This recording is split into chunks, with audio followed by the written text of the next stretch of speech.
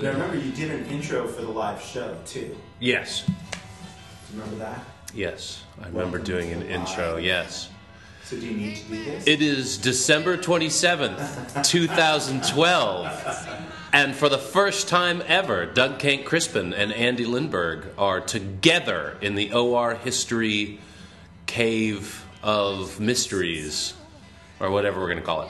Do you have to do this? Didn't you already do this? I did an intro, but I feel that people want to hear us together in the same room, recording for the first time ever. That is a very, very unique experience. I mean, over 40 podcasts, and I don't think we've ever been in the same room. We've never been in the same room. Yeah. It smells strangely of weenies. It does. Little Smokies. Little Smokies. Yeah. So we recorded a live Very Danford Christmas at the Jack London Bar. Yeah. And that's what we're pawning off as a podcast. Because nothing says Christmas like a good old hanging. It's a well-hung Christmas. And non-ornaments. And no ornaments on the tree, only dead sharecroppers. There you go. Enjoy. Thanks, folks.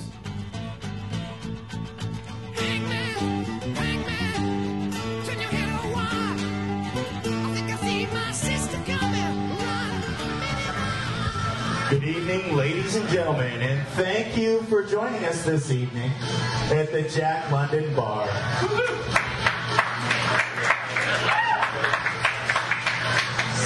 ready, Frank? Yeah. All right, let's start this up. Welcome to another live installment of Kick-Ass Oregon History, a survey created by the geeked out history folks at orhistory.com. Coming to you this evening live from the Jack London Bar in fucking Portland, Oregon. We profile only the most badass, captivating Oregon stories. It's all Oregon sex, drugs, rock and roll, and earth-shattering, devastating destruction.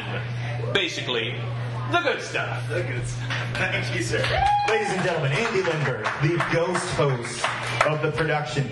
Tonight we have some very special guests, Mr. Lindberg being one of them, our ghost host of Kick-Ass Oregon History. We also have Carrie Hallett, who is going to play banjo during the intermission. I like to think that Danford Balch would enjoy the banjo, and so that is what's going to happen this evening. And my name is Doug Kent Crispin, and I am the ribald resident historian at orhistory.com. We do this little podcast series called Kick-Ass Oregon History that showcases stories that do indeed kick ass from Oregon's past. It's fairly intuitive, and one of our favorites was the story of Danford Balch. So we decided to resurrect this production for this evening as a Christmas gift to you and to talk about the gift that Danford endowed our city with. So, I thought what we'd do before we get into our Portland tale, in that holiday spirit, we might look at some famous hangings. Now there's this really cool website, if you're into this sort of thing, called executedtoday.com. I shit you not. Oh, this is Kick-Ass Oregon History here. Okay. Because there's not much more kick-ass than machine guns, boobs, and dead Nazis.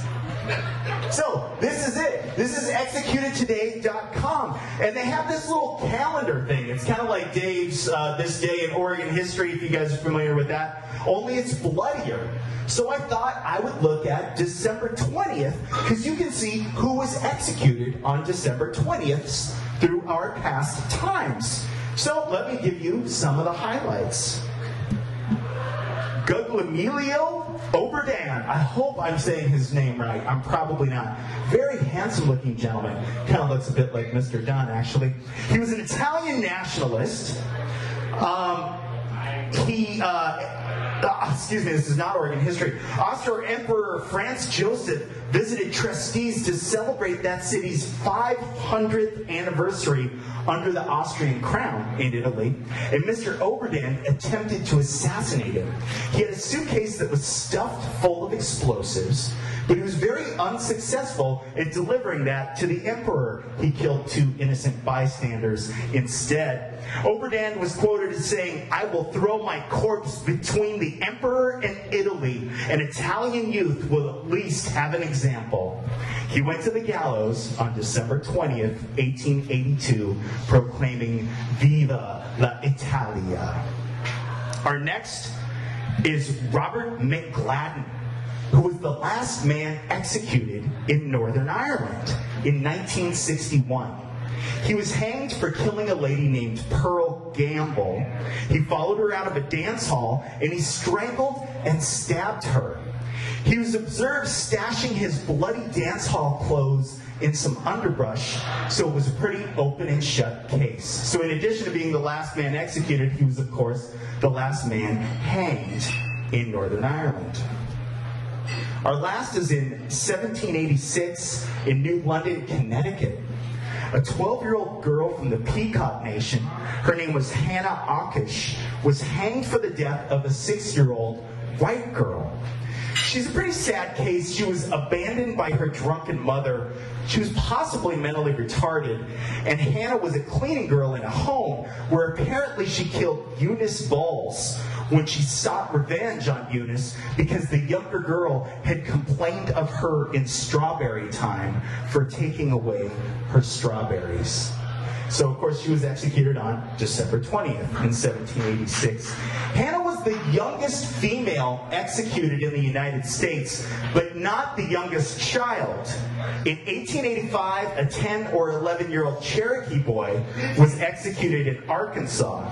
Now, the youngest 20th century executions in the U.S. were 13 and 14-year-old boys. Currently, only New Hampshire and one other state retain the right to execute by hanging. Does anyone else have a guess who the other state is? Utah. Close. It's even a little bit closer. It's actually Washington. In Washington, you can choose to be hanged rather than take the lethal injection. So we have gay marriage, fucking weed, and hangings right across the river, right across the Columbia. It's fucking party town.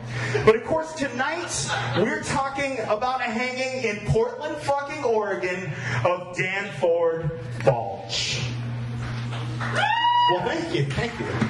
Originally from Massachusetts, Balch came to the Portland area in October of 1850. He took a fairly familiar path to those of you who were children in the 70s, the 1970s. And he came to Portland. Here's a picture attributed to Portland, 1853, so just 2 or 3 years after Danford came here. In 1850, 821 Portlanders were counted in the U.S. Census. The first issue of the Weekly Oregonian on December 4th, 1850, had that number at 1,500, counting, quote, transients and Indians ignored by the census takers. Now, Portland at that time has about 120 one-story buildings. They're very box-like, and they're variously described in rather contradictory manner as, 1, being a small, beautiful village, or 2, a raw, disheveled place, gangling and awkward in the spurt of its first growth. And the Balches were thrust into this locale. Danford Balch homesteaded in the Willamette Heights. Now, you and I know this area today as Maclay Park, or also a part of Forest Park. But his 365 donation land claim, 365-acre donation land claim, was not just the park, but all of the then forested land all the way towards the river to about Northwest 23rd Street. So in today's geography, he had everything from 23rd Avenue and up, and roughly from Lovejoy to Thurman. So some very fucking valuable land in today's economy. But at that time, Portland was not much more than a bloated village or even a bloated burg along the river. And Balch's donation land claim was certainly isolated and absolutely on the periphery of that community. His land was rugged and timbered, and he and his wife, Mary Jane, and their 9 fucking children lived in a hand-hewn log cabin in today's park. So a quick note, the Stone House in Forest Park is not the Danford Balch home, as some urban legends have attributed.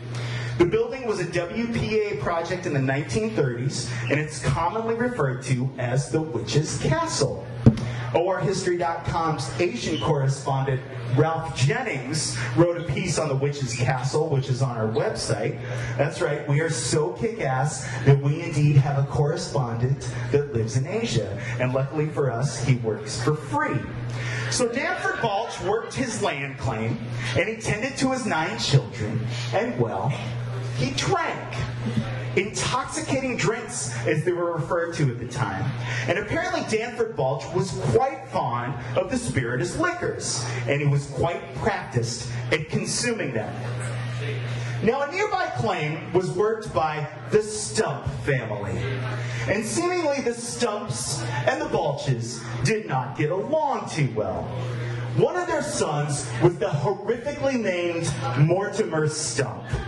And he's described in a news article as being of, quote, ordinary character. And Mortimer took a liking to Balch's 15-year-old daughter, Anna. Even though the general dislike of the two families, Balch hired Mortimer to help him around his land claim. As young folks are known to do, the two fell in love, and Mortimer asked Danford permission to marry Anna, following what a San Francisco paper labeled, quote, the usages of the country, yet again demonstrating just how fucking weird Portland has always been. Old Man Balch steadfastly refused the union to commence, and furthermore, it is reported that he told Mortimer that anyone marrying his daughter without his express permission would be shot. So, I think you know where we're going with this little tale. The two young lovers eloped, and as there was a degenerate stigma and a nefarious association to the union, they did what untoward folks do today. They moved to the Couve. Vancouver, Washington, home of shameful Oregonians. Anna Balch became Anna Stump and eternally avoided the chance for a surname upgrade. Now, we all know that historians aren't supposed to be biased. We're supposed to be impartial, just like all the news reporters that you see on television, just like the teachers that you all had in school. We're supposed to be non-judgmental, ignoring all that is within us that may sway our interpretation of the historical record one way or the other. But bias in historians, all in all, it's a fucking lie. Bias and baggage are always there. You can't escape it. The best thing that you can do is be fucking upfront and acknowledge it. Now, I have a sweet little 11-year-old girl, just a few years younger than Anna Balch. And most of the time she's sweet, sometimes she's not. But when I read the accounts of Danford Balch, I feel that I can relate a little bit to the feeling of emotional distress that he speaks about when his daughter left him. And we have an amazing record to consult. Balch underwent an extensive interview the day before he was hanged. I think it was about 4,000 words. The Oregonian claims that he reviewed and okayed the transcription, so we have a pretty reputable version of Balch's side of the story. Now, for all the history geeks, and I know that there's 2 or 3 of you out there, it's printed in the October 22nd, 1859 version of the Weekly Oregonian. So let's take an opportunity to hear, in Balch's own words, what he had to say. And I want you to picture Clint Eastwood as playing Danford Balch. The night I came home and found the girl gone, it struck a pain in my heart like a knife cutting me. I ate a little supper and went to bed, but did not sleep a wink all night. In the morning, after getting up, I started for town, and it seemed as if my stomach would burst from anxiety and grief, which were more than I can express. It kept growing worse and worse on me. For a long time, I don't think I slept an hour a night. That's Danforth in 1859. Woo-hoo. So there he is, sitting in this shitty, dark little cabin, probably smoky from a smoldering wood fire, damp and steamy. Danforth Bald is drinking, and he's drinking, and he's drinking. Until one day, in November 1858, when Balch is standing by the door of Star's Tin Shop, he saw that the Stumps had come to town for supplies. And again, in Danforth Balch's own words. Add Stump and the old man, and afterwards Mortimer Stump came up. When he saw me, the old man commenced growling or muttering at me and wanted to know what I had against him. I told him I had nothing against him. He said I should not talk to him that way. He cursed a good deal and said I was making a great fuss about my child, that she was an ordinary little bitch, and he didn't know what the fuck I wanted from her. There was more said. I do not recall saying another word. After that, my gun standing at my left hand, I took it up and started for the boat. Now let's take a little look at Portland in roughly 1858. This is 1859, so a year later, but you can see it's a muddy little place. This is celebrating after they found out about statehood, which was several months after statehood was declared, of course. Here's some of the more famous buildings. And when Danforth said he's heading to the boat, he's referring to the Stark Street Ferry. As no bridges spanned the Willamette until 1887, the ferry was the main way to get across the river until its popularity waned in 1894. When first in use, the ferry was propelled by mule teams that would drag the boat across the river between Portland and what was then called East Portland. Fare was free to children and to funeral parties.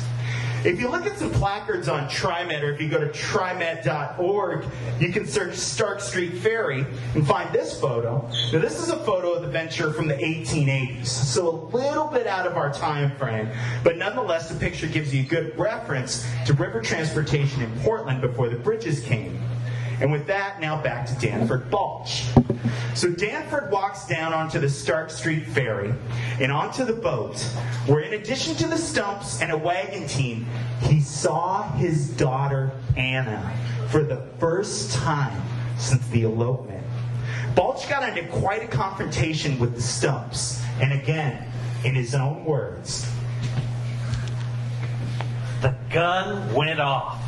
How, I cannot tell. I had the gun lying across my left arm. As the gun went off, I felt the jar.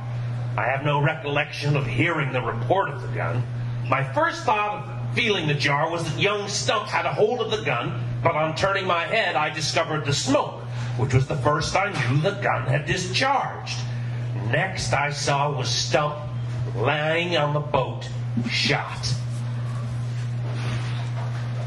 Mortimer Stump lay dead on the Stark Street Ferry, his blood flowing freely from his face and neck wounds inflicted by 2 barrels of buckshot. Turning around, the ferryman came up to Balch and simply stated, "I do not allow such work here." That was it. Is that not one of the fucking classic lines in Portland history? A brief transgression, if you will allow me. I came up with a top 10 historical lines from Portland's past list. The problem is, I only have 3 so far. But I'm gonna fucking find more. Okay, so we're gonna go through. The Stark Street Ferryman is clearly on the top. Do you want to see the other 2? Yeah. Okay.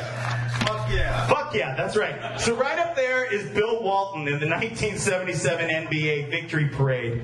Will the guy who has my bike please bring it back so I can get home? Somebody stole Bill Walton's fucking custom-made Motobacan or whatever the fuck it was. The guy's 7 feet tall, but they stole it. And he did get it back, but it was like 30 years later.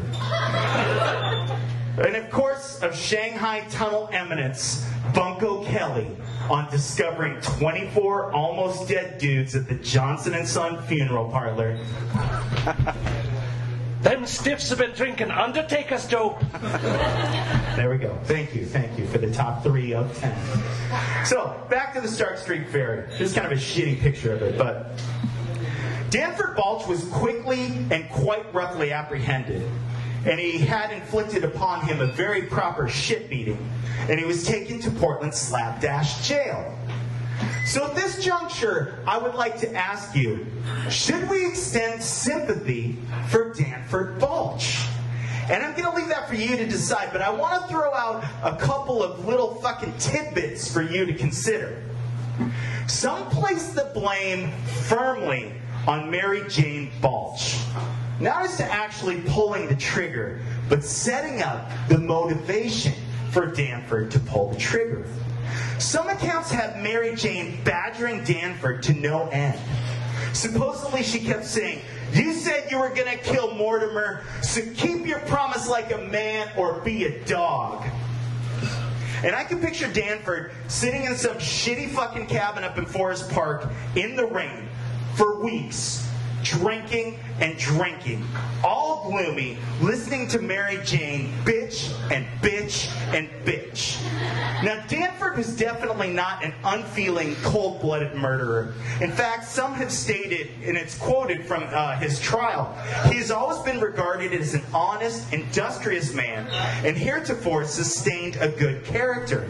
So while it would be a convenient truth to lay the blame on a person who was just a short-fused, snap judgment, angry type of man, that just doesn't seem to be the case. Now, on the other hand, part of the appeal of an Oregon was the promise of the land. The promise was this: come out here and work hard, and you can have a decent living. No hopes, no changes, nothing aspirational. A fucking promise. And as we examined in our Portland Treasure podcast, the land was the land of proverbial milk and honey. Before the Pink people came, the Chinook peoples enjoyed a very high standard of living off of salmon and furs. Next in the area was the Hudson's Bay Company, doing much of the same, but on a huge transnational scale. Fucking millions were made for wealthy white men in England. Americans who came next and settled the region found a land of rich black soil. All you had to do was plant it, and you were fine. You just had to exert a little bit of toil, just a little sweat and blood, and you could support a growing young family with a pretty decent lifestyle. This was the promise that was given to settlers of this region. Come here, work, and everything will be A-OK for the rest of your life. And Danford Balch fucking stole this from Mortimer Stump. So let's check back with Danford one more time about his incarceration. Probably the first 3 or 4 nights in jail, I slept not at all. After being in jail for 3 or 4 days, I was taken by colic and flux, which greatly reduced me. From the time the girl was married until I had been in jail several days, I recollect very little that happened. All seemed more like a dream than a reality. I felt hard towards many for their treatment of me, but I have in a measure got over that. I suppose I ought not to cherish such feelings, but there is a sense of injury as to the cause of my present difficulty, of which I cannot divest myself. I am not able, because I have not sufficient liberty of mind, to tell what that injury was. Poor guy. Curious indeed. No editorial. Now, the jail in Portland was indeed a shoddy affair, poorly constructed, and Danford Balch and 3 other inmates escaped a few months after he was incarcerated. Now, the night of their escape, 3 mules were stolen from a barn on the east side of the river, and they were found the next day just north of Oregon City. Because where the fuck else are you going to go, right? But folks who knew Danford were skeptical. They knew that he loved his family much too much to flee. And they were right. For Danford Balch escaped and lived on his donation land claim right up there in Forest Park. And his family would bring food to him in his secret sanctuary.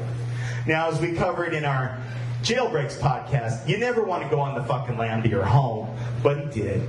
And eventually he was caught. But the affair kept the interest of Portlanders, and even the San Francisco papers kept its readers updated on the progress of the fugitive hunt. Balch was tried in August of 1859 and was found guilty after a 4-day trial. The jury deliberated for literally minutes before they passed down their verdict.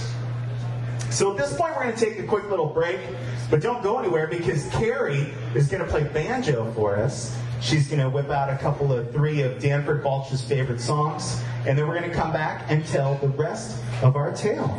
So, Carrie Hell.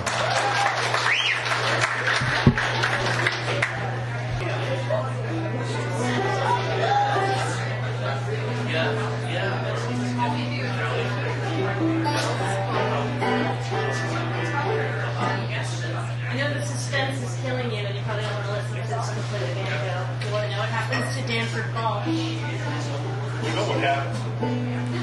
It's true. Watch it. Alright, I'm just going to play a couple songs for you on the banjo.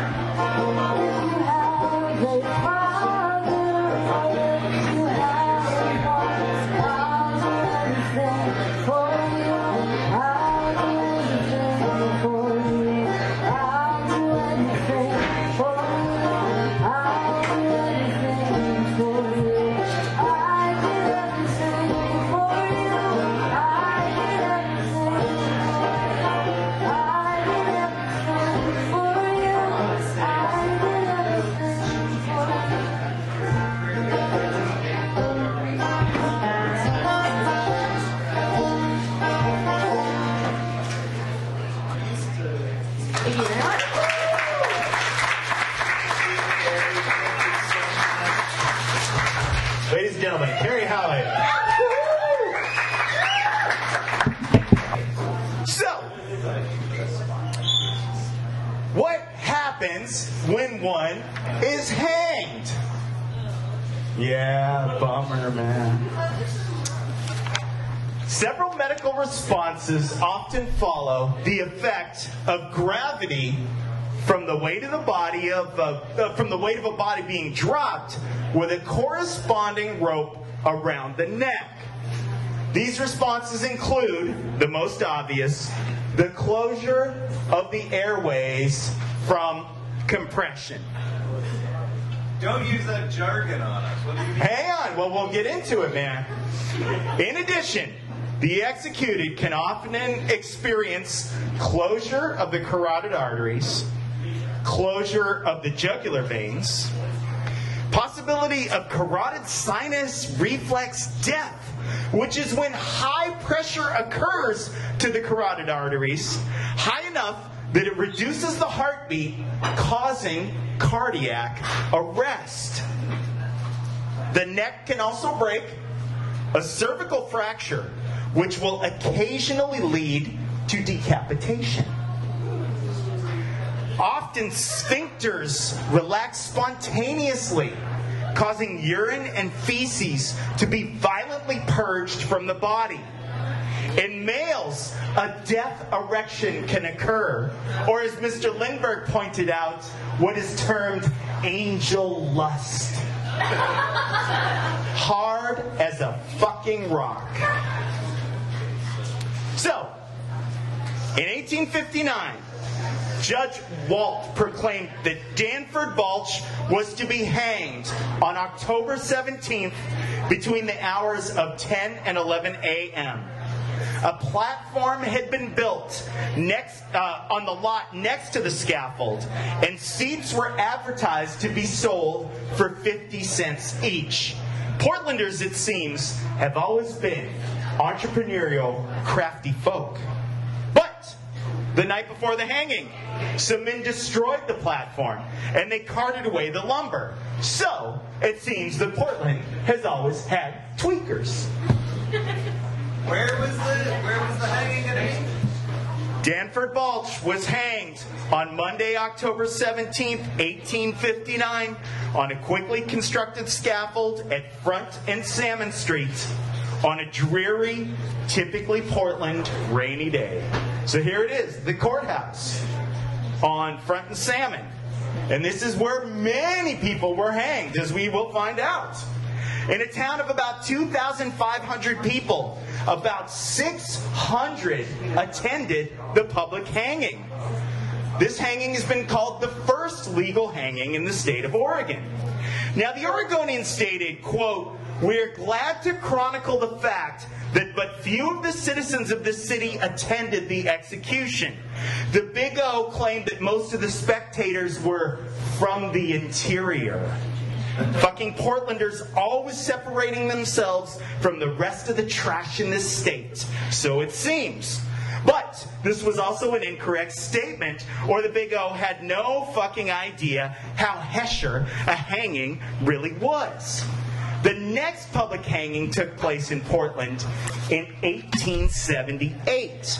In this 1939 article, when hangings were a major pastime, the reporter penned that, quote, "The people of Portland adjusted themselves to the idea of capital punishment executed publicly, and the next sheriff's hanging found an estimated crowd of 3,000 people milling the streets about the courthouse hours prior to the actual springing of the death trap." Now, that was for the hanging of James Johnson and Archie Brown in 1878. So for years, thousands of people would come out to First Street and watch these public hangings. Now, Multnomah County Census from 1860 described Danford Balch's hanging as, quote, "very sudden." So my guess is he had a little bit of that cervical breakage. Dr. Loria from the Hawthorne Insane Asylum was the officiant who declared Balch dead. Balch's daughter, Anna Stump, was present in the crowd.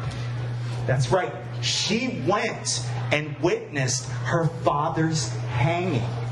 She sat with the rest of the Stump family. Needless to say, the reporter from the Oregonian was aghast, as Mr. Lindbergh will demonstrate. The idea of a daughter, by her own volition, attending the execution of her father on the gallows is a disgrace to the intelligence of the age and to every principle of filial affection manifested or exhibited by every species of the brute creation, in the sea or upon the earth.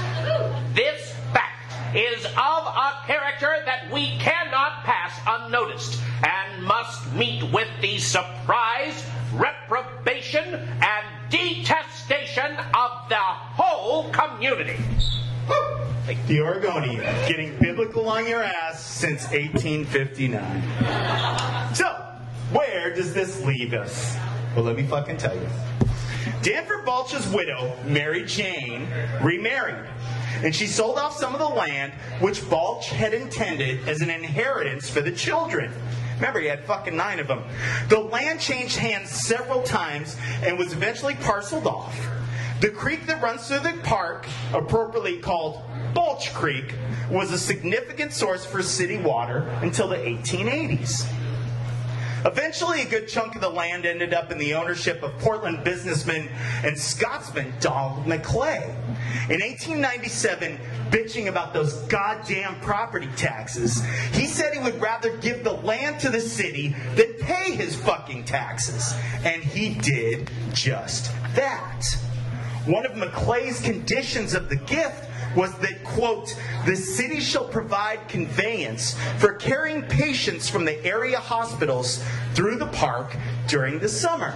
Hence the wide trails that provide a cool respite on a hot summer day." I like to think of Danford Balch as Old Man Balch. Not that anyone ever called him that. And as far as we know, Danford Balch wasn't really that old. First of all, he was 47 when he was hanged. But that title, Old Man Balch, sounds so literary, so apropos.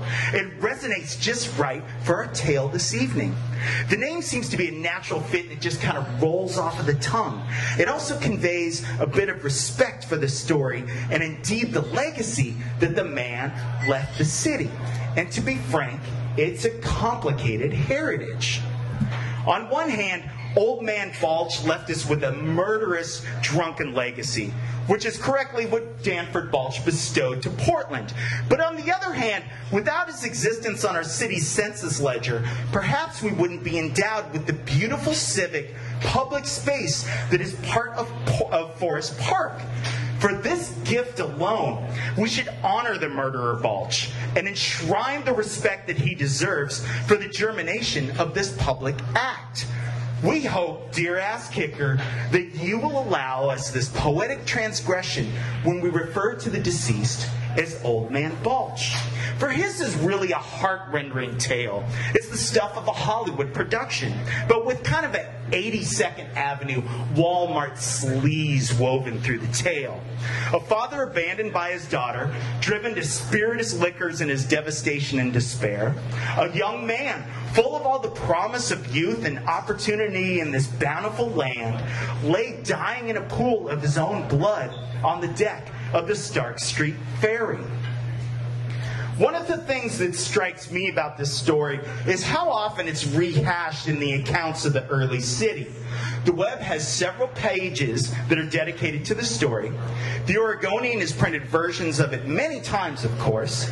During the incident, it was almost tabloid-worthy in what was then termed the Weekly Oregonian.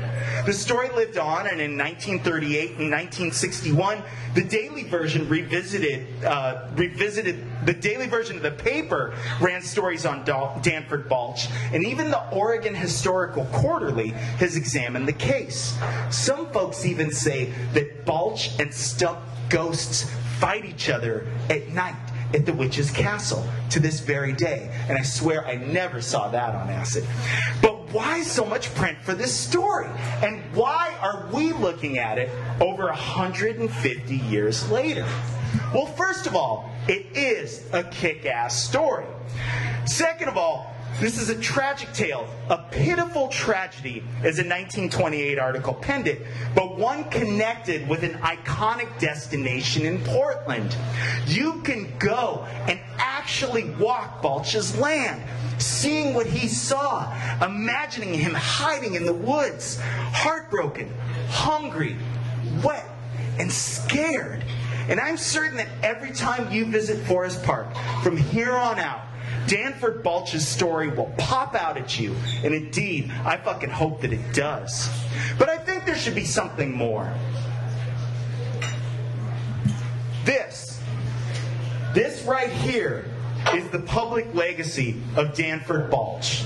A little shitty sign with almost unbearably small script marking the location of his donation land claim. This is the public commemoration of the man who enabled Forest Park. Now, I respectfully submit to you that this is not enough for one of our most interesting founding fathers. Where is the statue to Danford Balch? Where's the parade down First Street and the laying of the wreaths at the locations of the long-gone gallows?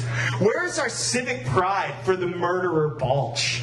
What are you going to do to preserve the homicidal legacy of Danford Balch? I already did a fucking podcast. What are you going to do?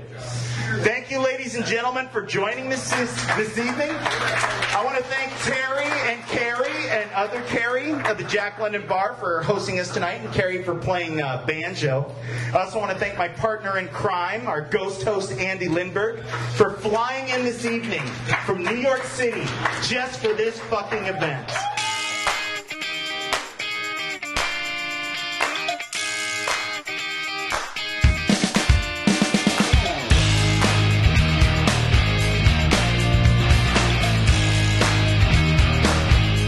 Thank you for listening, Ass Kickers, and be on the lookout for future podcasts by our crew. We hope that you agree that this episode featured some kick-ass Oregon history.